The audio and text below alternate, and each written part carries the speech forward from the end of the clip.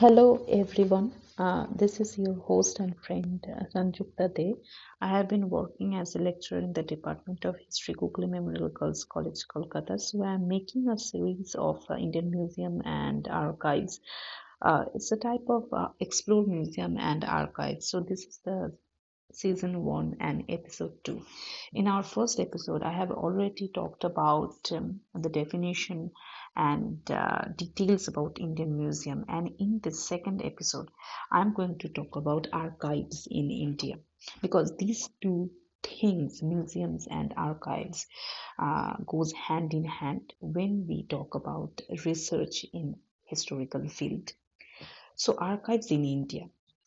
Uh, as we all know that the eventful centuries of Indian subcontinent's long history has left behind a huge quantity of precious archival material in more than a dozen distinct languages.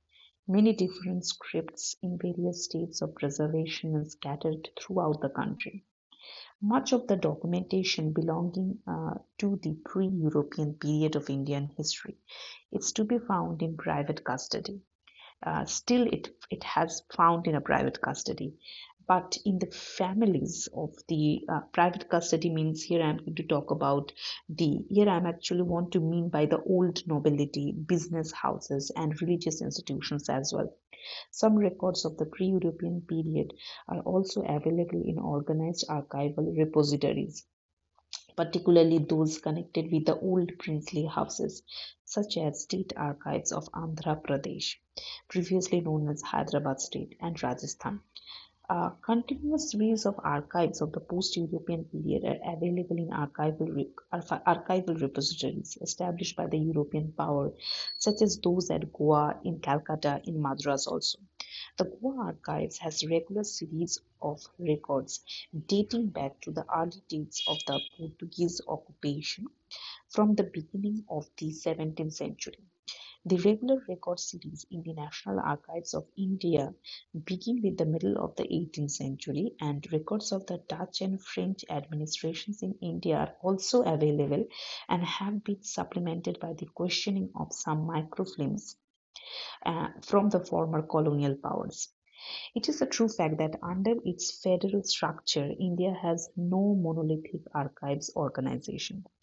In other words, if we put this thing, we have to understand that the National Archives of India has no administrative or technical control over the score of state archives in the country.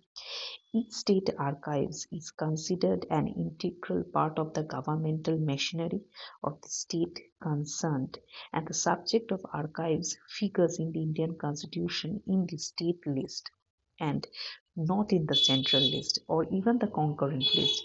There is therefore an obvious problem of maintaining unified archival doctrine and common archival practices throughout the country.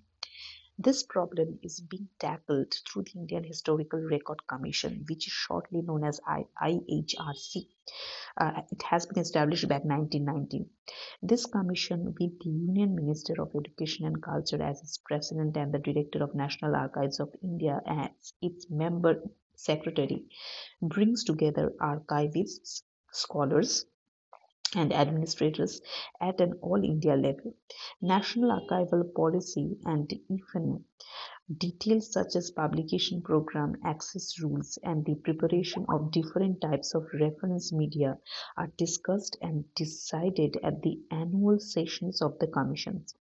The recommendations of the commission, however, are not binding on the national and state archives organization, although the recommendations do carry substantial weight and are very carefully considered. If we talk about the details of archives, we have to face the truth that details of archival practices and doctrines are discussed and settled in the National Committee of Archives, shortly known as NCA, which has the director of the National Archives as its chairman and head of each of the state archives as member. Although the NCA also has an advisory role, its decisions have very great weight in professional matters. The IHRC and the NCA thus provide effective coordination and unified guidance in archival work throughout the country. This somewhat loose organization is considered the best system for India since some of the state archives are still quite undeveloped, and this some yardstick and practices cannot be applied in toto in each archives. The Imperial Record Department, shortly known as IRD, was created in 1891 in Calcutta, which was then the seat of the central government, as we all know, in the time of the British period. When the capital moved to New Delhi, the IRD also moved there in about 1930. After India achieved independence in the year 1947, the Imperial Record Department was renamed the National Archives of India. Housed in a massive stone building of its own, the National Archives of India today has 26 kilometers or 16 miles of shelving crammed with records, and it has two regional branches at Bhopal and Jaipur. The total staff of National Archives number approximately 550. About half of the personnel consists of professionals with graduate or postgraduate degrees. The total annual budget is approximately 6 million Indian rupees. Although there is no archival law, the National Archives has the responsibility for records management in all the 500 agencies and departments of the Government of India scattered throughout the country. And this responsibility, enunciated in the Archival Policy Resolution issued with Cabinet approval in 1972, is binding on all agencies and departments of the Government of India. The legislature and the judiciary are not covered by the archival policy resolution. So we have to remember this thing. In keeping with this responsibility, the National Archives has a record management wing concerned with the creation, indexing, recording, and appraisal of the records of the Government of India before their transfer to the National Archives. So we see that this aspect is headed by a deputy director with three assistant directors of archives and qualified professional staff to assist him. A fourth assistant director is in charge of the record division and is concerned with the maintenance of non-current records transferred to the National Archives, preparation of their reference media where necessary, and obviously the supply of the records to government departments and research scholars. Yet another assistant director deals solely with the old records in Orient languages in which Persian figures prominently. The publication of selected record is the responsibility of another division under the assistant director. One assistant director is charged with running the institution of archival training, which provides a 1 year diploma course, a 1 year correspondence course, and a brief certificate course in archives administration and record management. If you want to do that, you can go for these courses. These are very, very helpful courses. Uh, for me, if I get chance, obviously I will do that. The National Archives has offered such training facilities for several decades, and since it is the only archival training available in this part of the world, trainees of many developing countries from Philippines in the east to Nigeria in the west have taken advantage of this education, and National Archives charges no fees whatsoever for this training. How amazing it is! The preservation and reprography division are headed by two assistant directors with full qualified conservation scientists working under their supervision. Although the Preservation Division of National Archive has a huge hydraulic press for lamination, in addition to the electrically operated modern laminating machine, great emphasis is placed on the hand lamination process developed in National Archives itself some years ago, and this method is favored by all the developing countries because it is labor intensive and requires no important and costly machines. The reprography division is equipped with several heavy duty and two portable microfilm cameras in addition to two quick copying machines. Super miniaturization equipment and automated data processing having yet to make their appearance in the National Archives of India. The vast bulk of the records holding in archival repositories in India naturally deal with the events and developments within the country, documenting every facts and everything of the life of the people and activities of the government and other institutions. However, the records of the East, while colonial powers such as the British, French, Dutch, and the Portuguese contain substantial material of interest to other countries. In this connection, we see it may be recalled that the Portuguese ruled their entire Eastern Empire from Goa, the seat of the Portuguese viceroy, and that the interest of the British East India Company, with the headquarters at Calcutta, extended from Egypt and Aden in the west to Hong Kong in the east. The holding of the Goa archives and of the National Archives of India therefore contain valuable material on most of the countries of this part of the world. Record concerning Canada are negligible in comparison, and there are only a few documents from the second half of the 19th century pertaining to Canada among the Foreign Department records in the National Archives of India.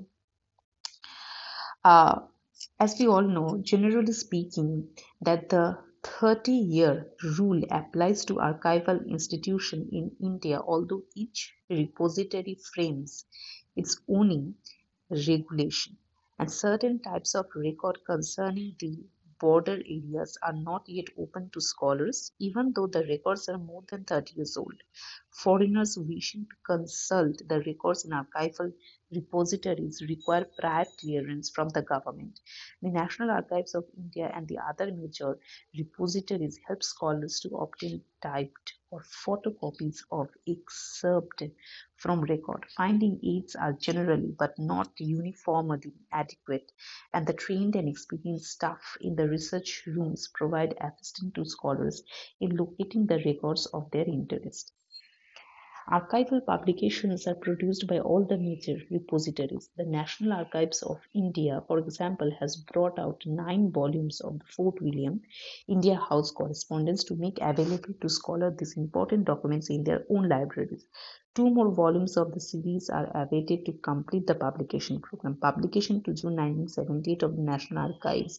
It includes Fort William India House correspondence. The second one is Brown Correspondence, a collection of letters written to or received from Warren Hastings, John Macpherson, and others by James Brown, Hastings' personal envoy to the court of the Shah Alam II. Three is selection from educational records from 1781 to 1907, covering reports on aspects of Indian education, including the development of a university. Fourth one is calendar of Persian correspondence, contains English summaries of the letters exchanged between Indian Governor General, East India Company agents, and Indian rulers. Next one is descriptive list and indexes on mutiny papers of Bhopal. Next one is Proceedings of Indian Historical Record Commission. Next one is Indian Travel of Trevenant and Kaveri, two accounts of the European observations in 17th century India. Then we find Old Fort William at the Black Hole. Next, Sipai recruitment in the Old Madras Army. Then catalogue of historical maps of the survey of India. And next one is the Indian Archives 1947 to 14. The last one is National Reports of Private Records. A Guide of National Archives, Annual Reports from 1955, Brochure, and Committee Proceedings of the National Committee of Archives are also available. And we see the National Archives also has published a biannual journal. It named the Indian Archives for the last several decades.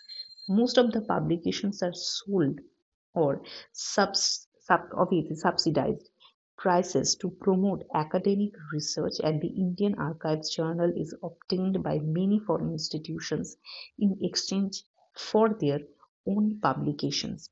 Although the National Archives and many of the state archives are old, well organized, and large institutions, they face numerous difficulties and problems relating generally to the overall national as well as the local context. In the national context, there is an imbalance since official records of the colonial rulers completely overshadow overshadow records of the Indian rulers. We see that the records of the pre-European period, even were not destroyed, have yet to be centralized and are still lying scattered in private hands. And many of the rulers of the erstwhile princely state have taken away the state records as their private property, which is not good because this is the property of a nation. The private papers of eminent Indians have also yet to be collected and centralized, although the National Archives and some other institutions have made a good beginning here. The institution has resulted in most research work being based almost wholly upon the records of the colonial administrations, making difficult the reinterpretation of modern Indian history from the Indian viewpoint. The Antiquity Act, which recently came into force, regulates the export of old records along with the other antiquities. The problem remains, though, of the acquiring and preserving record of historical, sentimental, or artistic value without violating the rights of private ownership.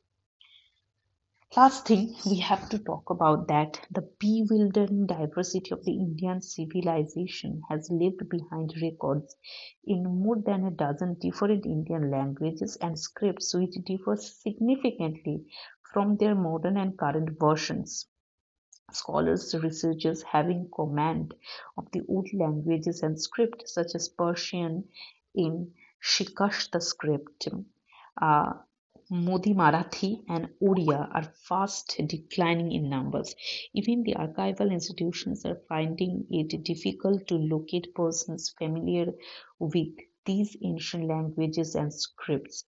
While no realistic solution of the general problem is in sight, it is proposed to encourage the study of the old languages and scripts by activities and archivists through a grant of special language pay. Much archival material relevant to the history of India is to be found in the old colonial countries. In some cases, such as in French, records were physically removed from India before the colonial regime ended. In other cases, such as British, documents were acquired and taken away or created by transport of sick and wounded from the battlefield.